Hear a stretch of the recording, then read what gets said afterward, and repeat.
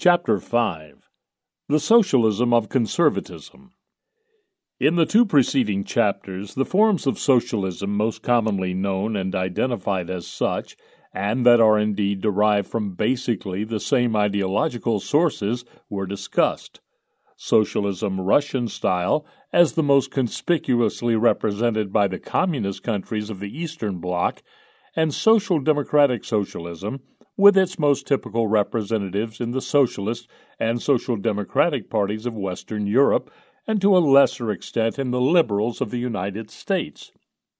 The property rules underlying their policy schemes were analyzed, and the idea presented that one can apply the property principles of Russian or social democratic socialism in varying degrees. One can socialize all means of production, or just a few, and one can tax away and redistribute almost all income, and almost all types of income, or one can do this with just a small portion of only a few types of income. But, as was demonstrated by theoretical means, and less stringently through some illustrative empirical evidence, as long as one adheres to these principles at all, and does not once and for all abandon the notion of ownership rights belonging to non-producers, non-users, and non-contractors, relative impoverishment must be the result. This chapter will show that the same is true of conservatism because it, too, is a form of socialism. Conservatism also produces impoverishment, and all the more so, the more resolutely it is applied. But before going into a systematic and detailed economic analysis of the particular ways in which conservatism produces this effect, it would be appropriate to take a short look at history in order to better understand why conservatism indeed is socialism, and how it is related to the two egalitarian forms of socialism discussed previously. Roughly speaking, before the 18th century in Europe and throughout the world, a social system of feudalism, or absolutism, which was in fact feudalism on a grander scale, existed. In abstract terms, the social order of feudalism was characterized by a regional overlord who claimed ownership of some territory, including all of its resources and goods, and quite often also of all the men placed upon it, without having originally appropriated them himself through use or work, and without having a contractual claim to them. On the contrary, the territory, or better, the various parts of it, and the goods standing on it, had been actively occupied, used, and produced by different people before, the natural owners. The ownership claims of the feudal lords were thus derived from thin air. Hence, the practice, based on these alleged ownership rights of renting land and other production factors out to the natural owners in return for goods and services unilaterally fixed by the overlord, had to be enforced against the will of these natural owners by brutal force and armed violence, with the help of a noble caste of military men who were rewarded by the overlord for their services by being allowed to participate and share in his exploitative methods and proceeds. For the common man subject to this order, life meant tyranny, exploitation, economic stagnation, poverty, starvation, and despair.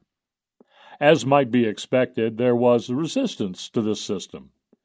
Interestingly enough, though, from a present-day perspective, it was not the peasant population who suffered most from the existing order, but the merchants and traders who became the leading opponents of the feudal system.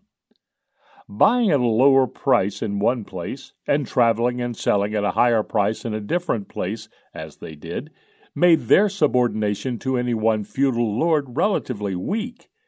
They were essentially a class of international men, crossing the borders of various feudal territories constantly. As such, in order to do business, they required a stable, internationally valid legal system, a system of rules, valid regardless of time and place, defining property and contract, which would facilitate the evolution of the institutions of credit, banking, and insurance essential to any large-scale trading business. Naturally, this caused friction between the merchants and the feudal lords as representatives of various arbitrary regional legal systems. The merchants became feudalism's outcasts, permanently threatened and harassed by the noble military caste attempting to bring them under their control. In order to escape this threat, the merchants were forced to organize themselves and help establish small, fortified trading places at the very fringes of the centers of feudal power.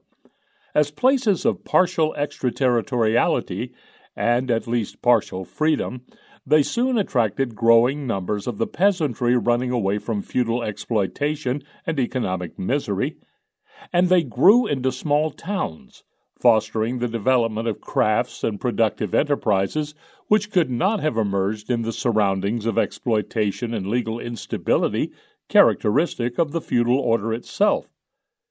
This process was more pronounced where the feudal powers were relatively weak and where power was dispersed among a great number of often very minor, rival feudal lords. It was in the cities of northern Italy, the cities of the Hanseatic League, and those of Flanders that the spirit of capitalism first blossomed, and commerce and production reached their highest levels. But this partial emancipation from the restrictions and the stagnation of feudalism was only temporary, and was followed by reaction and decline. This was due in part to internal weaknesses in the movement of the new merchant class itself. Still too much ingrained in the minds of men was the feudal way of thinking in terms of different ranks assigned to people, of subordination and power, and of order having to be imposed upon men through coercion. Hence, in the newly emerging commercial centers, a new set of non-contractual regulations and restrictions, now of bourgeois origin, was soon established. Guilds that restrained free competition were formed, and a new merchant oligarchy arose. More important, though, for this reactionary process was yet another fact. In their endeavor to free themselves from the exploitative interventions of the various feudal lords, the merchants had to look for natural allies. Understandably enough, they found such allies among those from the class of feudal lords who, though comparatively more powerful than their noble fellows, had the centers of their power at a relatively greater distance from the commercial towns seeking assistance. In aligning themselves with the merchant class, they sought to extend their power beyond its present range at the expense of other minor lords. In order to achieve this goal, they first granted certain exemptions from the normal obligations falling upon the subjects of feudal rule to the rising urban centers, thus assuring their existence as places of partial freedom, and offered protection from the neighboring feudal powers. But as soon as the coalition had succeeded in its joint attempt to weaken the local lords, and the merchant town's foreign feudal ally had thereby become established as a real power outside of its own traditional territory, it moved ahead and established itself as a feudal superpower, i.e., as a monarchy, with a king who superimposed his own exploitative rules onto those of the already existing feudal system. Absolutism had been born, and as this was nothing but feudalism on a larger scale, economic decline again set in, the towns disintegrated, and stagnation and misery returned. It was not until the late 17th and early 18th centuries, then, that feudalism came under truly heavy attack. This time the attack was more severe, because it was no longer simply the attempt of practical men, the merchants, to secure spheres of relative freedom in order to do their practical business. It was increasingly an ideological battle fought against feudalism. Intellectual reflection on the causes and rise and decline of commerce and industry that had been experienced, and more intensive study of Roman, and in particular of natural law, which had both been rediscovered in the course of the merchant struggle to develop an international merchant law and justify it against the competing claims of feudal law, had led to a sounder understanding of the concept of liberty, and of liberty as a prerequisite to economic prosperity.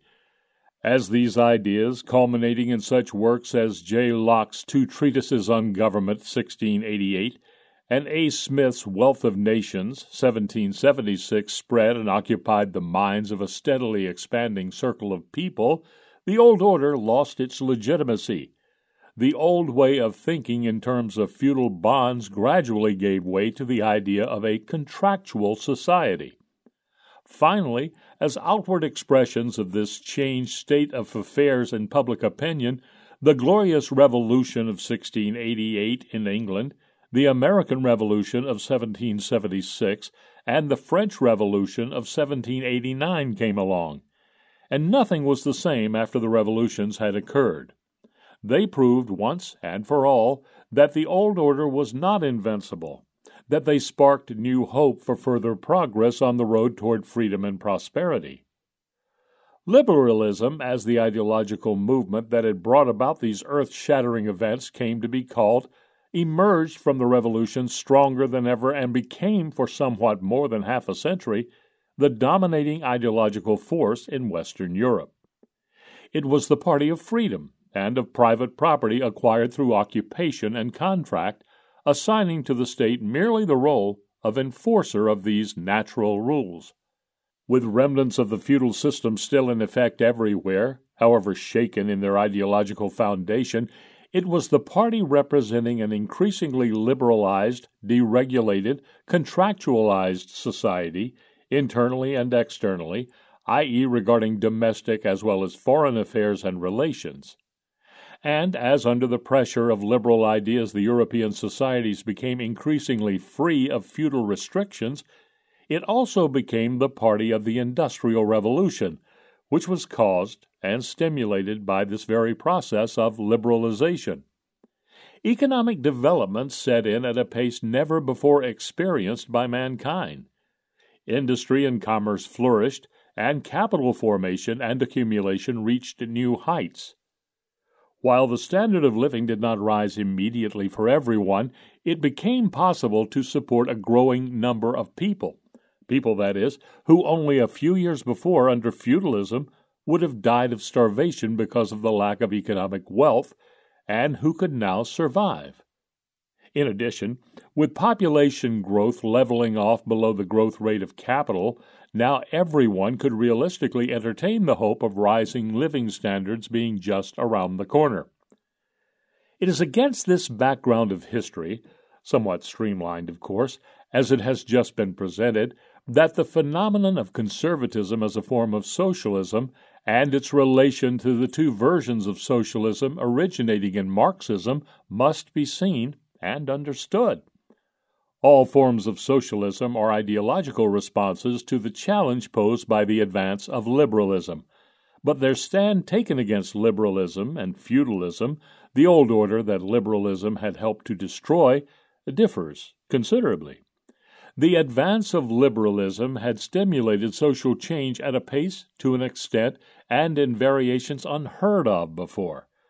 The liberalization of society meant that increasingly only those people could keep a given social position once acquired who could do so by producing most efficiently for the most urgent wants of voluntary consumers with as little cost as possible, and by relying exclusively on contractual relationships with respect to the hiring of factors of production, and in particular of labor. Empires held solely by force were crumbling under this pressure, and as consumer demand to which the production structure now increasingly had to adapt, and not vice versa, was changing constantly, and the upspring of the new enterprises became increasingly less regulated, insofar as it was the result of original appropriation and or contract. No one's relative position in the hierarchy of income and wealth was secure any more. Instead, upward and downward social mobility increased significantly for neither political factor owners nor owners of particular labor services were any longer immune to the respective changes in demand.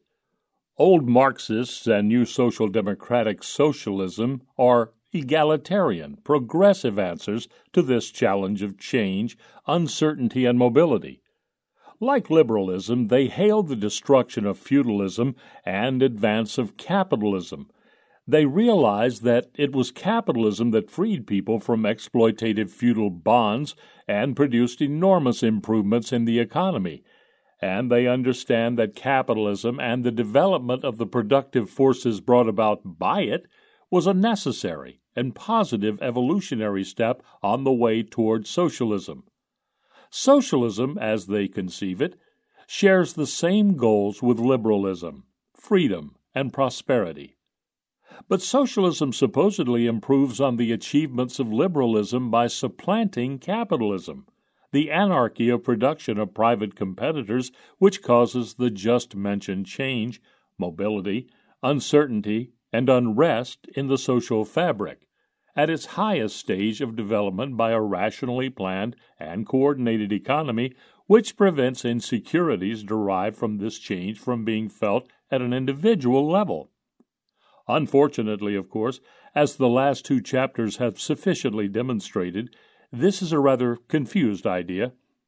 It is precisely by making individuals insensitive to change through redistributional measures that the incentive to adapt quickly to any future change is taken away, and hence the value in terms of consumer evaluations of the output produced will fall. And it is precisely because one plan is substituted for many seemingly uncoordinated ones that individual freedom is reduced and, mutatis mutandis, government by one man over another is increased. Conservatism, on the other hand, is the anti-egalitarian reactionary answer to the dynamic changes set in motion by a liberalized society. It is anti-liberal, and, rather than recognizing the achievements of liberalism, tends to idealize and glorify the old system of feudalism as orderly and stable. As a post-revolutionary phenomenon, it does not necessarily and outrightly advocate a return to the pre-revolutionary status quo ante and accepts certain changes, however regretfully, as irreversible. But it is hardly ruffled when old feudal powers that had lost all or parts of their estates to the natural owners in the course of the liberalization process are restored to their old position, and it definitely and openly propagates the conservation of the status quo, i.e., the given highly unequal distribution of property, wealth, and income. Its idea is to stop or slow down the permanent changes and mobility processes brought about by liberalism and capitalism as completely as possible, and instead to recreate an orderly and stable social system in which everyone remains securely in the position that the past had assigned to him.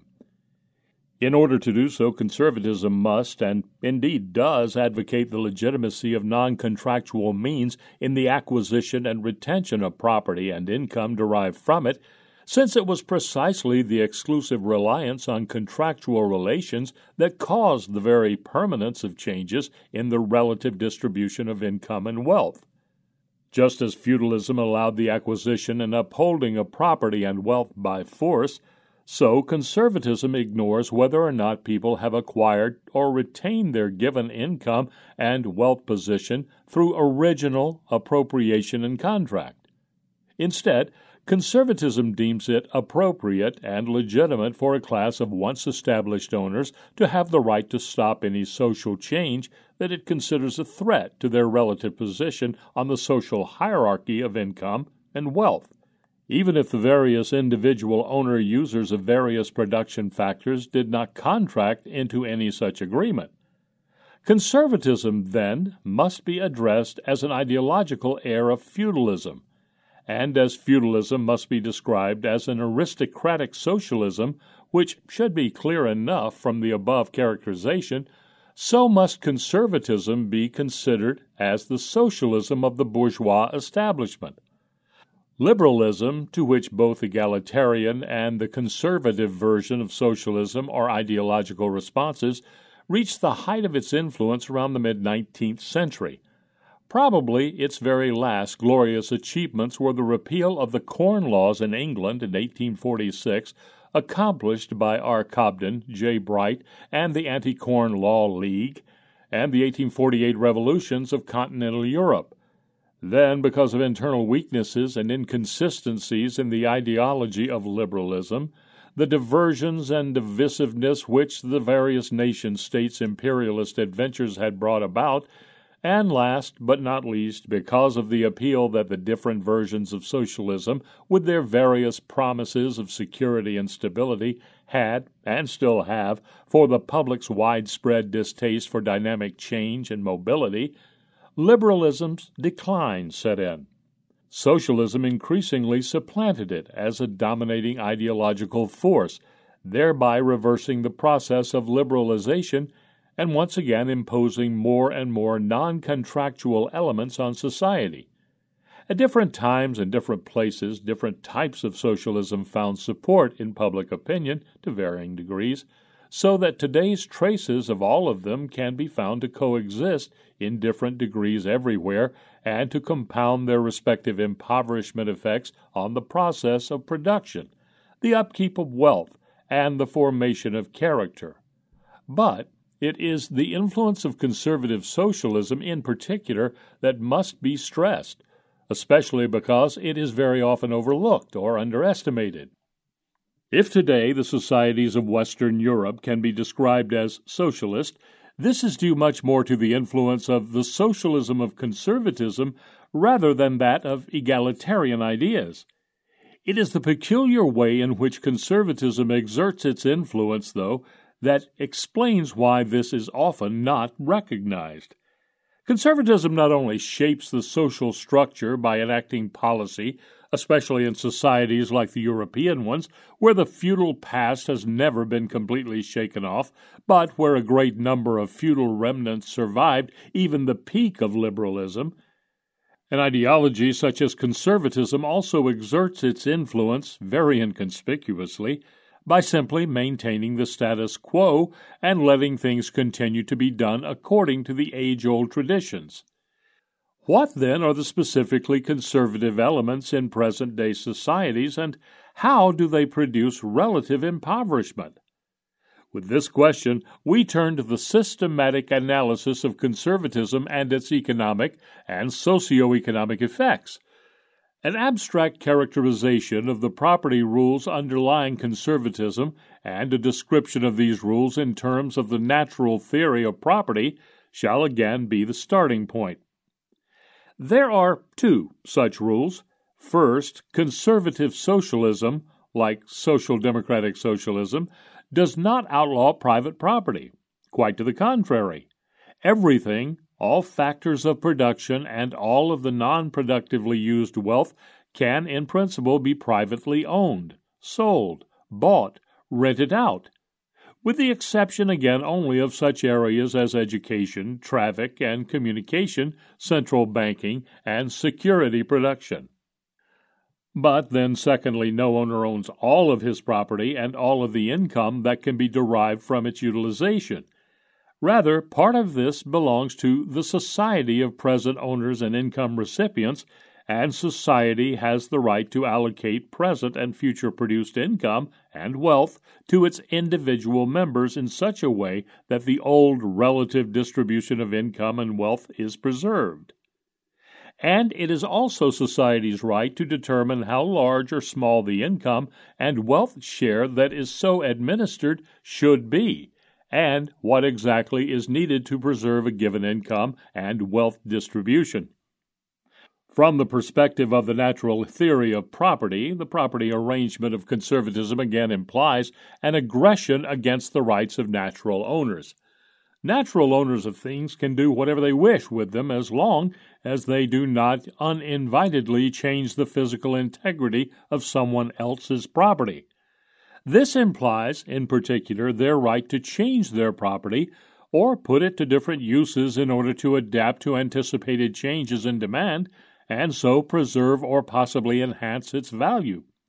And it also gives them the right to reap privately the benefits of increased property values that stem from unanticipated changes in demand, from changes, that were lucky for them, but which they did not foresee or effectuate.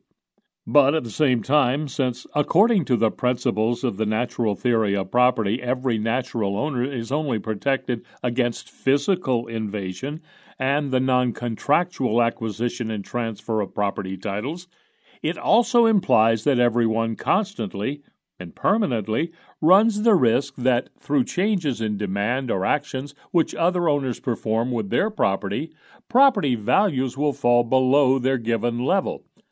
According to this theory, however, no one owns the value of his property, and hence no one, at any time, has the right to preserve and restore his property values. As compared with this, conservatism aims precisely at such a preservation or restoration of values and their relative distribution. But this is only possible, of course, if a redistribution in the assignment of property titles takes place, since no one's property values depend exclusively on one's own actions performed with one's own property, but also, and inescapably so, on other people's actions performed with scarce means under their own control and beyond that of another's. In order to preserve given property values, someone, some single person or some group of persons, would have to rightfully own all scarce means, far beyond those that are actually controlled or used by this person or group of persons. Furthermore, this group must literally own all persons' bodies, since the use that a person makes of his body can also influence, increase, or decrease existing property values. Thus, in order to realize the goal of conservatism, a redistribution of property titles must occur away from people as owners of scarce resources onto people who, whatever their merits as past producers, did not presently use or contractually acquire those things whose utilization had led to the change in the given distribution of values. With this understood, the first conclusion regarding the general economic effect of conservatism lies at hand.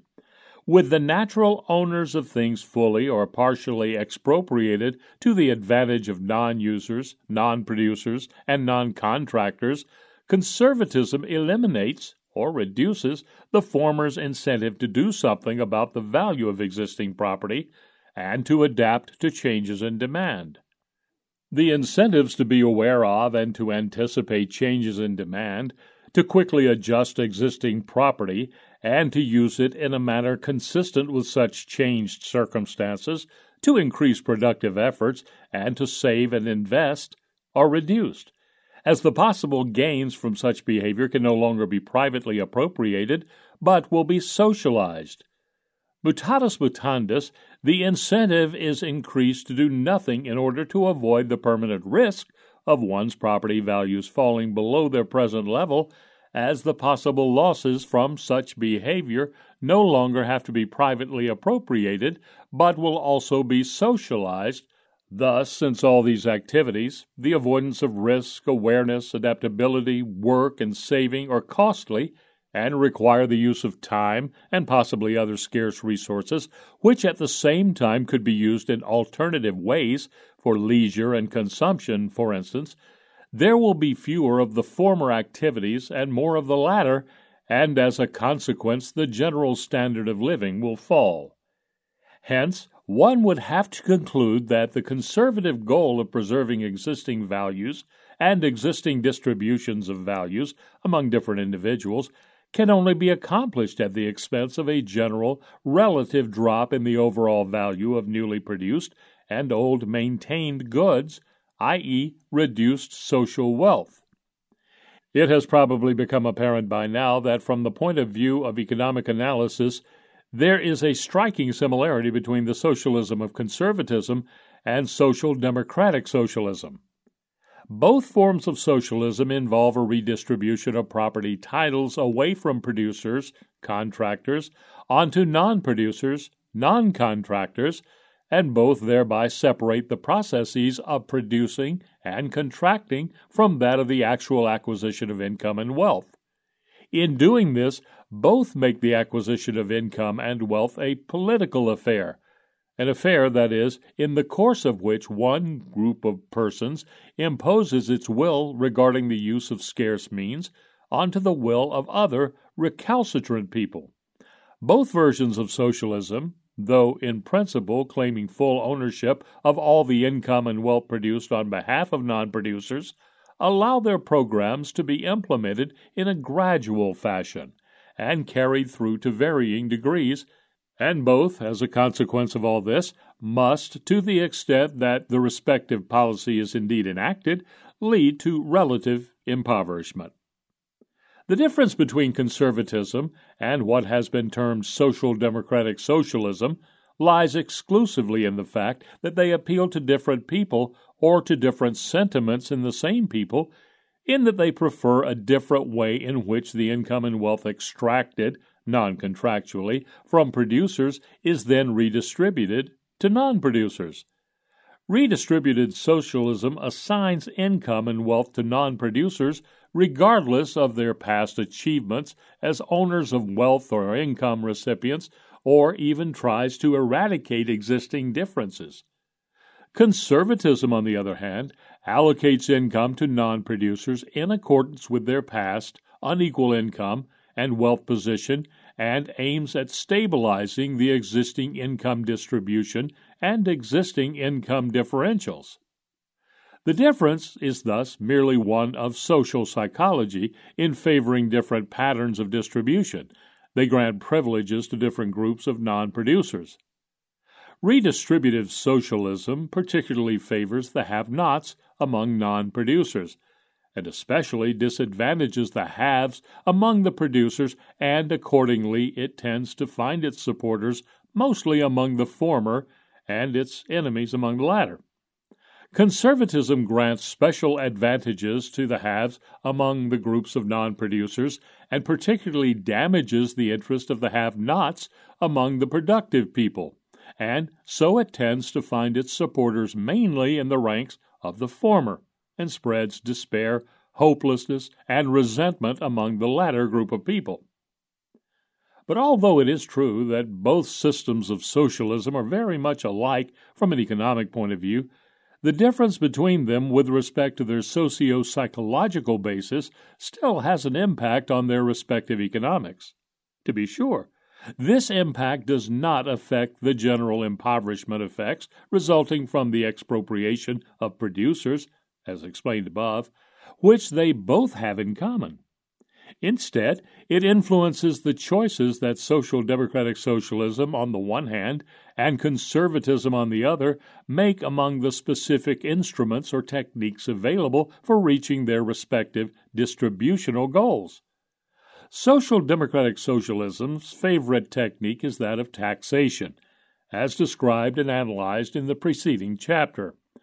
Conservatism can use this instrument too, of course, and indeed it must make use of it to some extent, if only to finance the enforcement of its policies.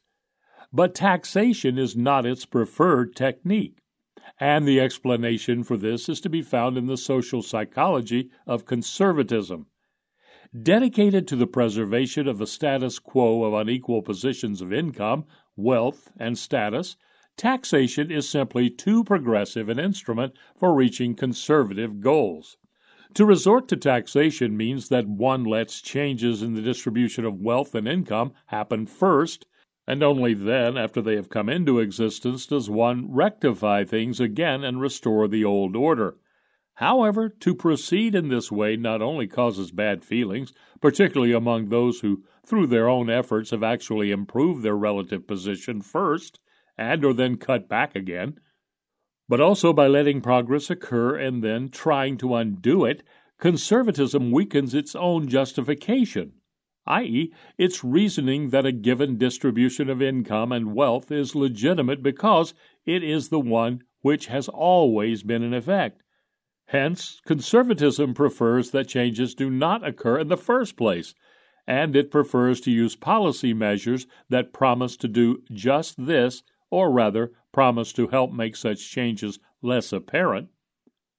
There are three such general types of policy measures: price controls, regulations, and behavior controls, all of which, to be sure, are socialistic measures, as is taxation, but all of which, interestingly enough, have generally been as neglected in attempts to access the overall degree of socialism in different societies as the importance of taxation in this regard has been overrated. I will discuss these specific conservative policy schemes in turn. Any change in relative prices evidently causes changes in the relative position of the people supplying the respective goods or services. Hence, in order to fix their position, it would seem that all that need to be done is fix prices. This is the conservative rationale for introducing price controls. To check the validity of this conclusion, the economic effects of price fixing need to be examined. To begin with, it is assumed that the selective price control for one product or one group of products has been enacted, and that the current market price has been decreed as the price above or below which the product may not be sold. Now, as long as the fixed price is identical to the market price, the price control will simply be ineffective. The peculiar effects of price fixing can only come about once this identity no longer exists. And as any price fixing does not eliminate the causes that would have brought about price changes, but simply decrees that no attention be paid to them, this occurs as soon as there is any change in demand, for whatever reason, for products in question. If the demand increases and prices, not being controlled, would go up as well, then the fixed price turns into an effective maximum price, i.e., a price above which it is illegal to sell.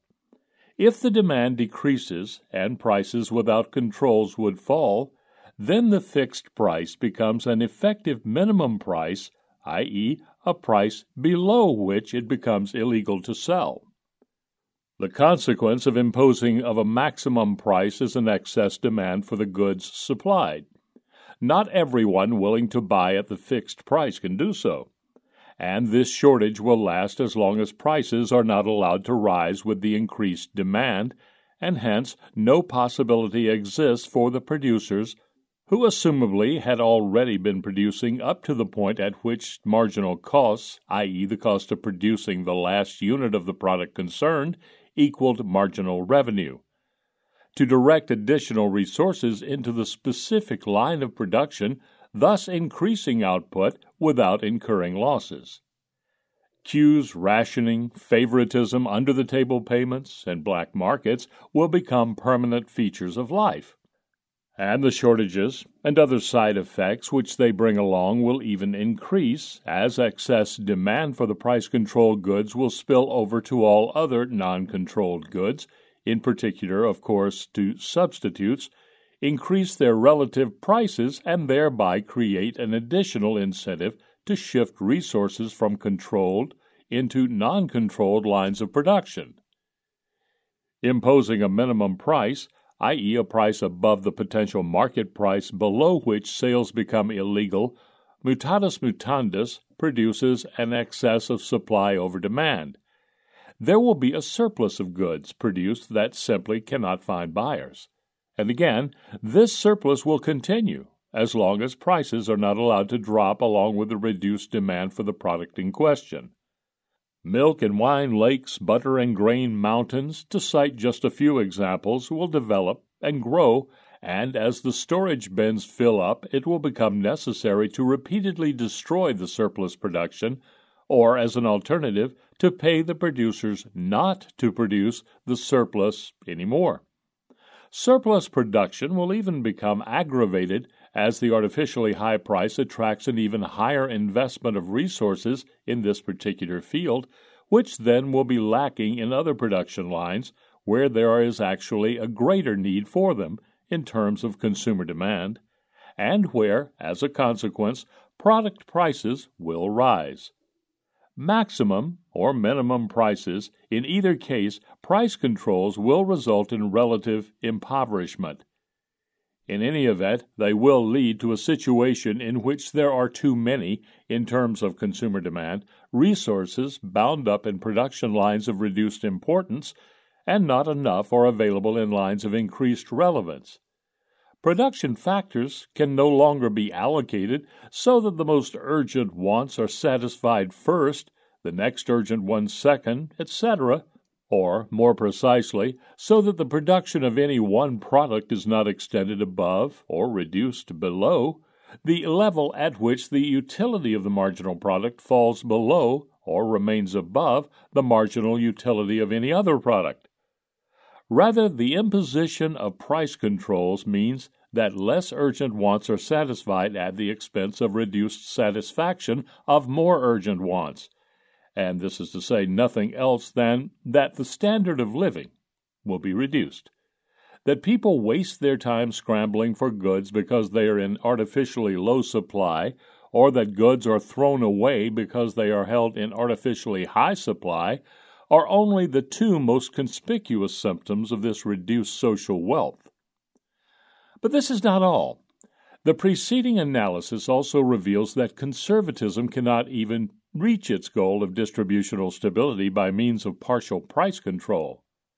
With only partially controlled prices, disruptions in the existing income and wealth position still must occur, as producers in uncontrolled lines of production or in lines of production with minimum product prices are favored at the expense of those in controlled lines or lines with maximum product prices.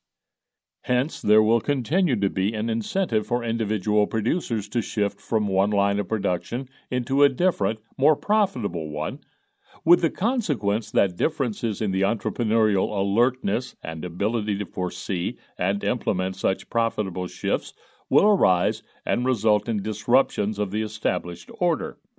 Conservatism, then, if it is indeed uncompromising in its commitment to the preservation of the status quo, is driven to constantly enlarging the circle of goods subject to price controls and actually cannot stop short of complete price controls or price freezing.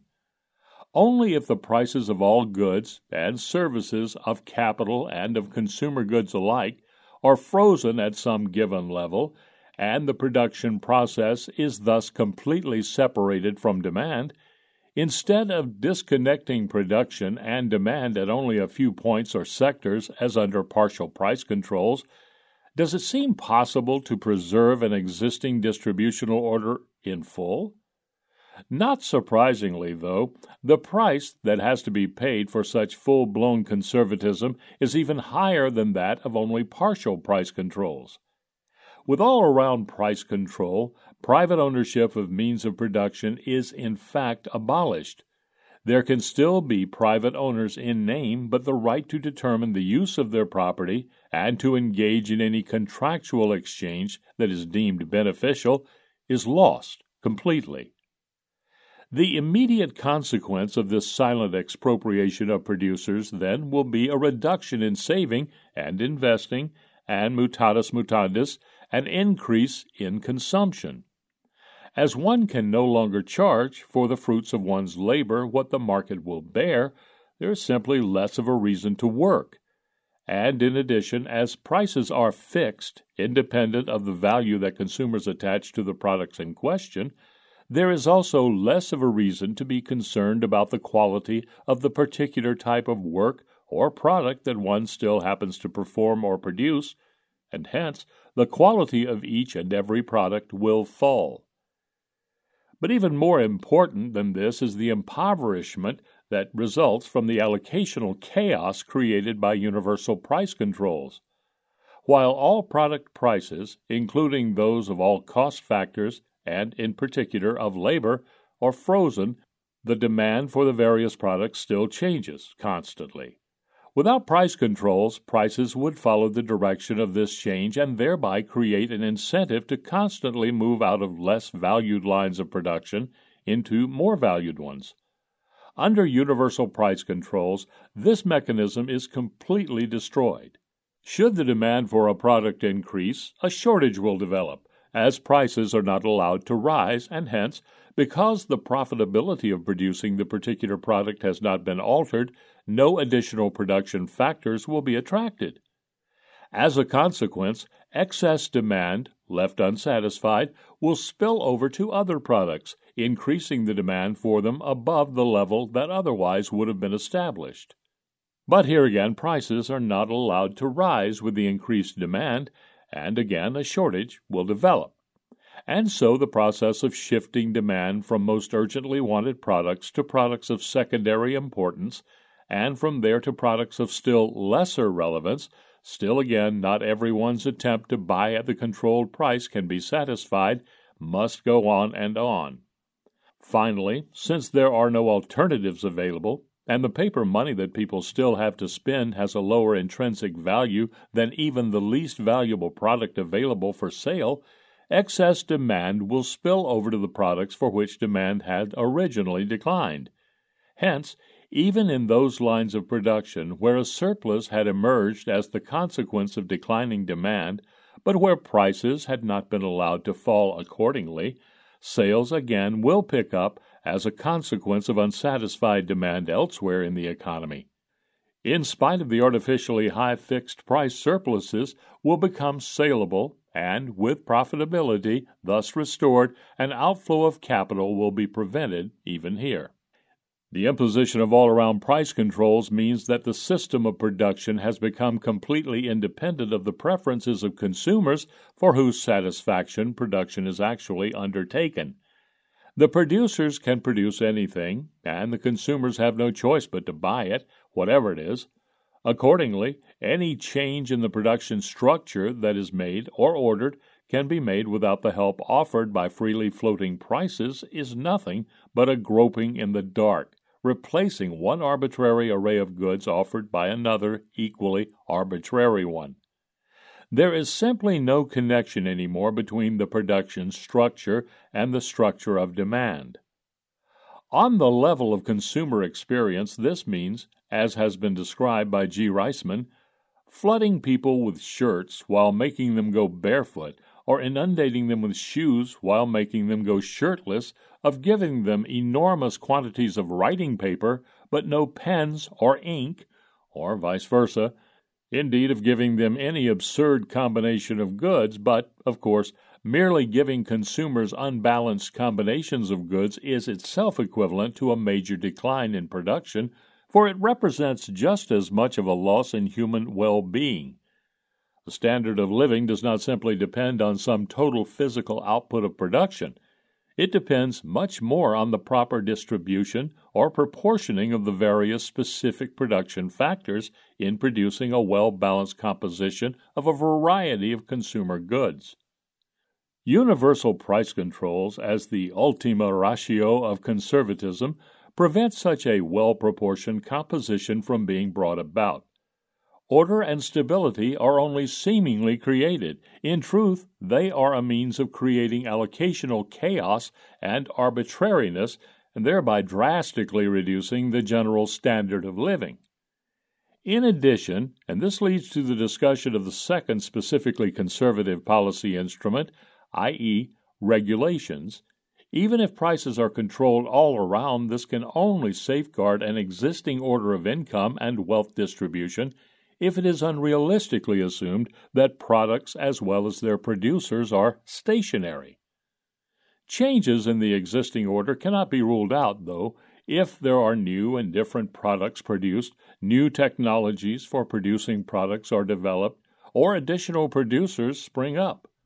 All of this would lead to disruptions in the existing order, as the old products, technologies, and producers, subject as they are to price controls, would then have to compete with new and different products and services, which, since they are new, cannot have been price controlled, and they would probably lose some of their established income share to the newcomers in the course of this competition. To compensate for such disruptions, conservatism could once again make use of the instrument of taxation, and indeed, to some extent, it does. But to let innovations occur first without hindrance and then to tax the gains away from the innovators and restore the old order is, as was explained, too progressive an instrument for a policy of conservatism. Conservatism prefers regulations as a means of preventing or slowing down innovations and the social changes that they bring about. The most drastic way of regulating the system of production would be simply to outlaw any innovation. Such a policy, it should be noted, has its adherents among those who complain about others' consumerism, i.e., about the fact that today there are already all too many goods and services on the market, and who wish to freeze or even reduce this present diversity, and also for slightly different reasons among those who want to freeze present production technology out of the fear that technology innovations, as labor-saving devices, would destroy existing jobs. Nonetheless, an outright prohibition of all innovative change has hardly ever been seriously attempted. Perhaps with the recent exception of the Pol Pot regime, because of a lack of support in public opinion which could not be convinced that such a policy would not be extremely costly in terms of welfare losses. Quite popular, though, has been an only slightly more moderate approach. While no change is ruled out in principle, any innovation must be officially approved, that is, by people other than the innovator himself, before it can be implemented.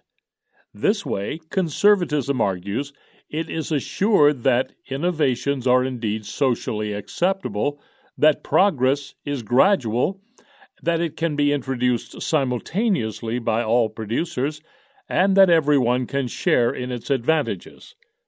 Compulsory, i.e., government-enforced cartels, are the most popular means for achieving this effect.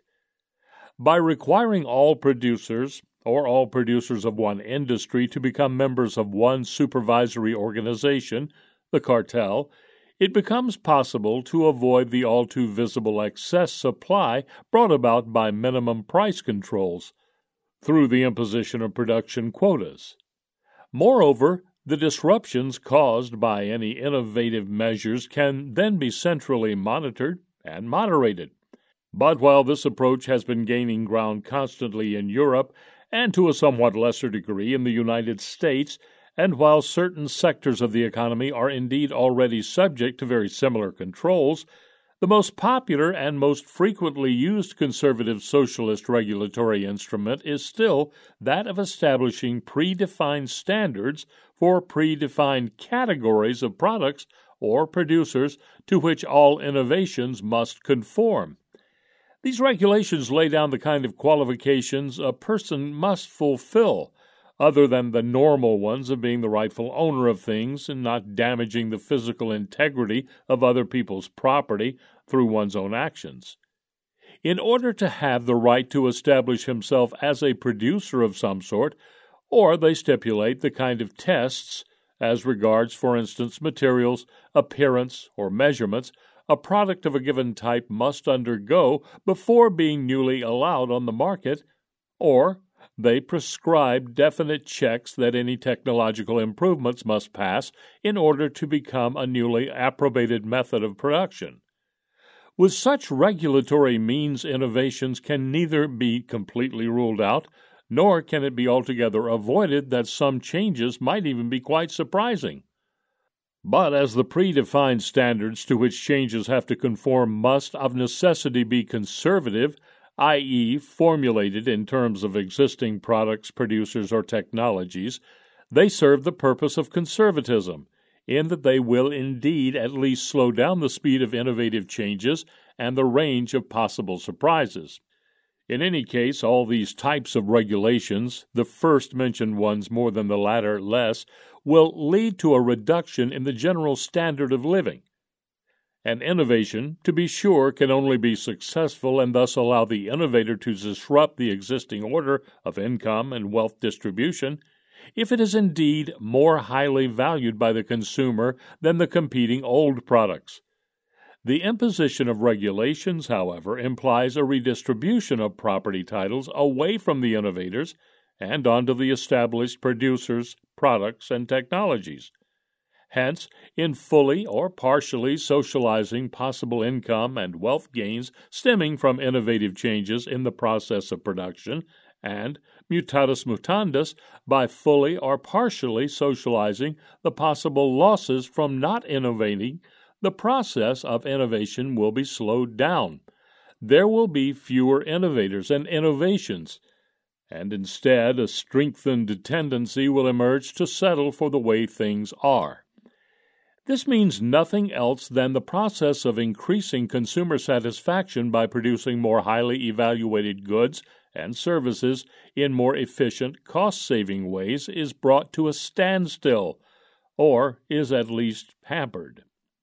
Thus, even if in a somewhat different way than price controls, regulations will make the production structure fall out of line with demand too.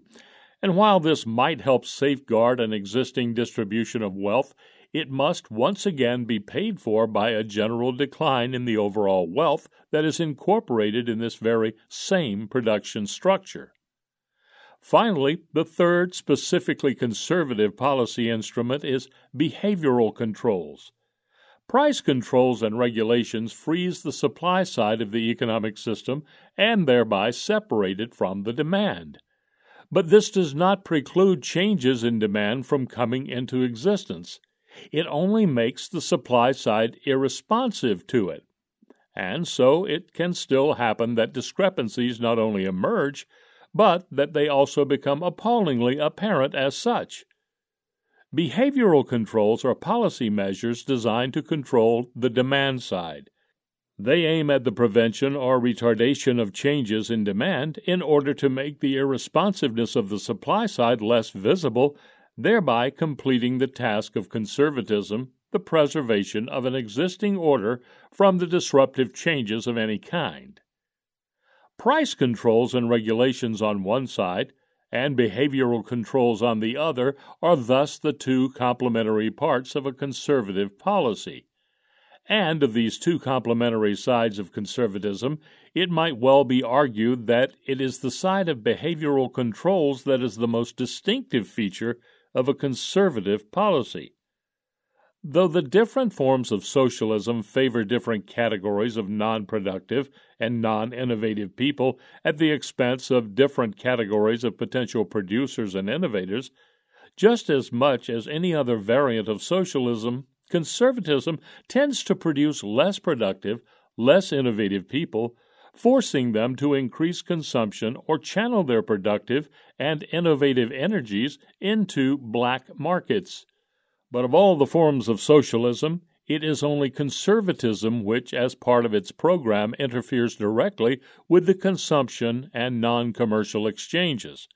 All other forms, to be sure, have their effects on consumption too, insofar as they lead to a reduction in the standard of living, but unlike conservatism, they leave the consumer pretty much alone with whatever is left for him to consume.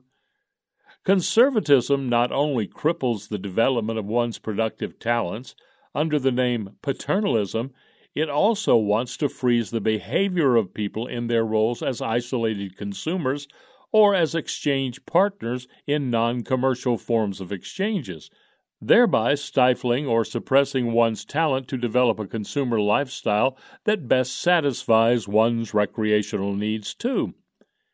Any change in the pattern of consumer behavior has its economic side effects.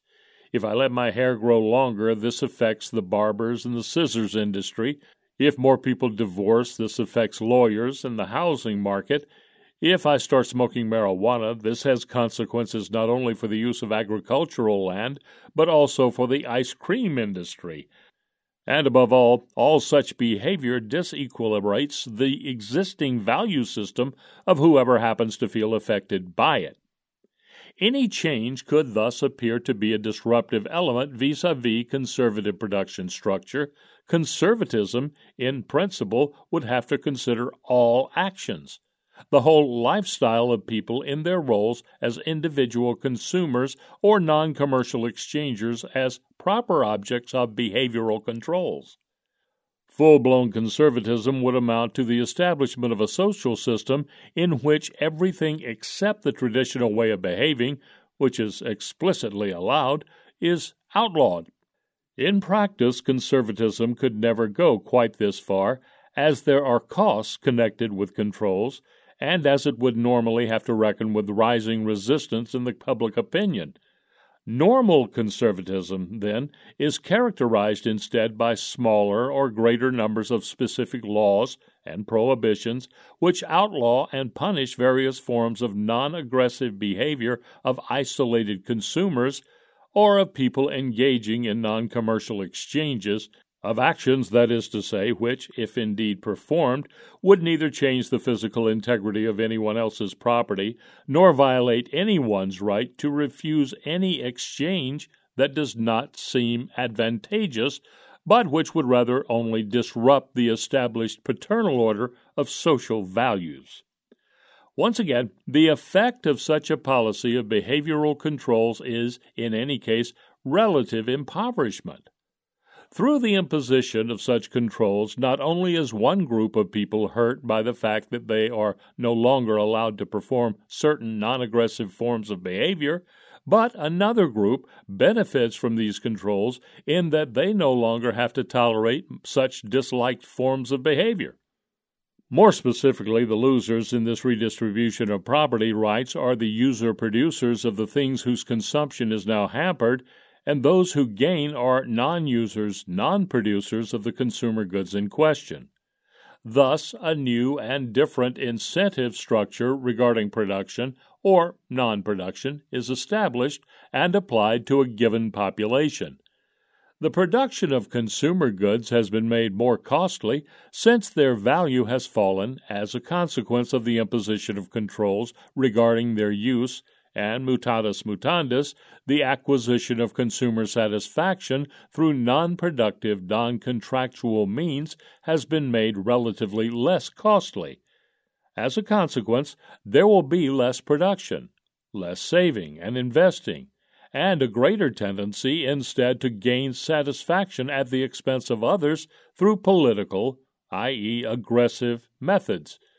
And in particular, insofar as the restrictions imposed by behavioral controls concern the use that a person can make of his own body, the consequence will be a lowered value attached to it, and accordingly, a reduced investment in human capital.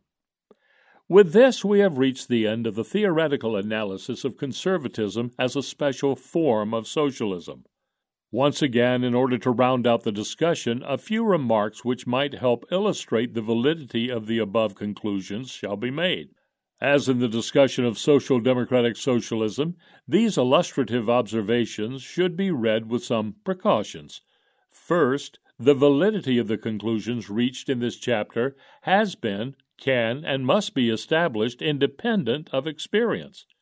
And second, as far as experience and empirical evidence are concerned, there are unfortunately no examples of societies that could be studied for the effects of conservatism as compared to the other variants of socialism and capitalism. There is no quasi-experimental case study which alone could provide one with the normally considered striking evidence. Reality is rather such that all sorts of policy measures, conservative, social democratic, Marxist socialist, and also capitalist liberal, are so mixed and combined that their respective effects cannot usually be neatly matched with definite causes, but must be disentangled and matched once more by purely theoretical means. With this in mind, though, something might as well be said about the actual performance of conservatism in history. Once more, the difference in the living standards between the United States and the countries of Western Europe, taken together, permits an observation that fits the theoretical picture. Surely, as mentioned in the previous chapter, Europe has more redistributive socialism, as indicated roughly by the overall degree of taxation, than the United States, and is poorer because of this. But more striking still is the difference that exists between the two with respect to the degree of conservatism. Europe has a feudal past that is noticeable to this very day, in particular in the form of numerous regulations that restrict trade and hamper entry and prohibitions of non-aggressive actions, whereas the United States is remarkably free of this past. Connected with this is the fact that for long periods during the 19th and 20th centuries, Europe has been shaped by policies of more or less explicitly conservative parties rather than by any other political ideology, whereas a genuinely conservative party never existed in the United States. Indeed, even the socialist parties of Western Europe were infected, to a notable extent, by conservatism, in particular under the influence of the labor unions, and imposed numerous conservative socialist elements, regulations and price controls, that is, on the European societies during their periods of influence, while they admittedly helped abolish some of the conservative behavioral controls. In any case, then, given that Europe is more socialist than the United States, and its living standards are relatively lower, this is due less to the greater influence of social democratic socialism in Europe, and more to the influence of socialism of conservatism, as indicated not so much by its higher overall degrees of taxation, but rather by the significantly higher numbers of price controls, regulations, and behavioral controls in Europe. I should hasten to add that the United States is not richer than it actually is, and no longer exhibits its 19th century economic vigor, not only because they adopted more and more of the redistributive socialism policies over time, but more so because they, too, increasingly, fell prey to a conservative ideology of wanting to protect a status quo of income and wealth distribution from competition, and, in particular, the position of the haves among existing producers by means of regulations and price controls. On even a more global level, another observation fits the theoretically derived picture of conservatism caused by impoverishment. For outside the so-called Western world, the only countries that match the miserable economic performance of the outrightly Marxist socialist regimes are precisely those societies in Latin America and Asia that have never seriously broken with their feudal past.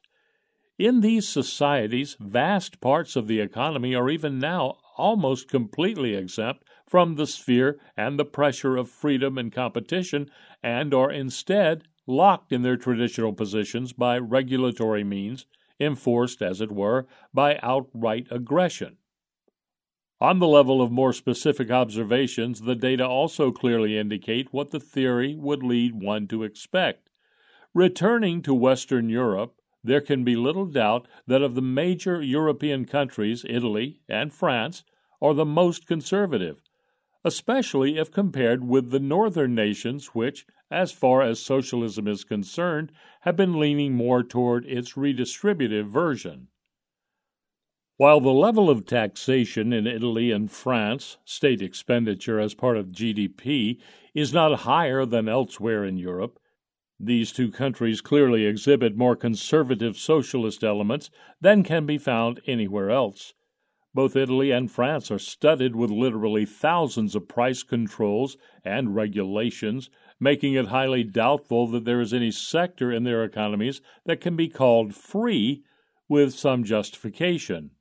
As a consequence, and as could have been predicted, the standard of living in both countries is significantly lower than that of Northern Europe, as anyone who is not traveling exclusively in resort towns cannot fail to notice. In both countries, to be sure, one objective of conservatism seems to have been reached. The differences between the haves and the have-nots have been well preserved. One will hardly find as extreme income and wealth differentials in West Germany or the United States as in Italy or France. But the price is a relative drop in social wealth. As a matter of fact, this drop is so significant that the standard of living for the lower and lower middle class in both countries is at best only a bit higher than that in the more liberalized countries of the East Bloc. And the southern provinces of Italy, in particular, where even more regulations have been piled on top of those valid everywhere in the country, have just barely left the camp of the Third World nations. Finally, as a last example that illustrates the impoverishment caused by conservative policies, the experience with National Socialism in Germany, and to a lesser degree with Italian fascism, should be mentioned. It is often not understood that both were conservative socialist movements.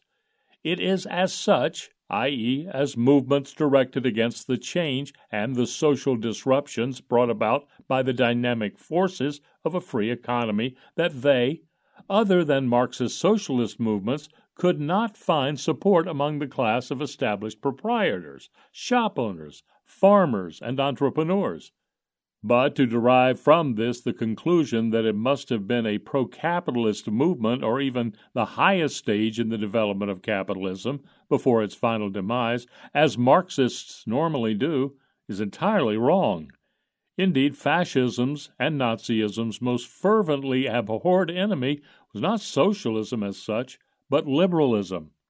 Of course, both also despised the socialism of the Marxists and the Bolshevists because, at least ideologically, they were internationalists and pacifists, relying on the forces of history that would lead to a destruction of capitalism from within, while fascism and Nazism were nationalist movements devoted to war and conquest, and probably even more important regarding its public support, because Marxism implied that the haves would be expropriated by the have-nots, and the social order thus would be turned upside down, while fascism and Nazism promised to preserve the given order. But, and this is decisive for their classification as socialists rather than capitalist movements, to pursue this goal implies, as has been explained in detail above, just as much a denial of the right of the individual user-owner of things to do with them whatever seems best, provided one does not physically damage another's property or engage in non-contractual exchanges, and just as much an expropriation of the natural owners by society, that is, by people who neither produced nor contractually acquired the things in question, as does the policy of Marxism. And indeed, in order to reach this goal, both fascism and Nazism did exactly what their classification as conservative socialist would have led one to expect. They established highly controlled and regulated economies in which private ownership was still existent, in name, but had in fact become meaningless since the right to determine the use of the things owned had been almost completely lost to political institutions. The Nazis in particular imposed a system of almost complete price controls, including wage controls, devised the institution of 4-year plans, almost like in Berlin, where the plans spanned the period of 5 years, and established economic planning and supervising boards which had to approve all significant changes in the production structure. An owner could no longer decide what to produce or how to produce it, from whom to buy or to whom to sell, what prices to pay or to charge, or how to implement any changes. All this, to be sure, created a feeling of security. Everyone was assigned a fixed position, and wage earners as well as owners of capital received a guarantee, and in nominal terms, stable or even growing income. In addition, giant forced labor programs, the reintroduction of conscription, and finally the implementation of a war economy strengthened the illusion of economic expansion and prosperity. But, as would have to be expected from an economic system that destroys a producer's incentive to adjust to demand and avoid not adjusting to it, and that thereby separates demand from production, this feeling of prosperity proved to be nothing but an illusion. In reality, in terms of the goods that people could buy for their money, the standard of living fell, not only in relative terms, but even in absolute terms. And in any case, even disregarding here all of the destruction that was caused by the war, Germany and to a lesser extent Italy were severely impoverished after the defeat of the Nazis and fascists.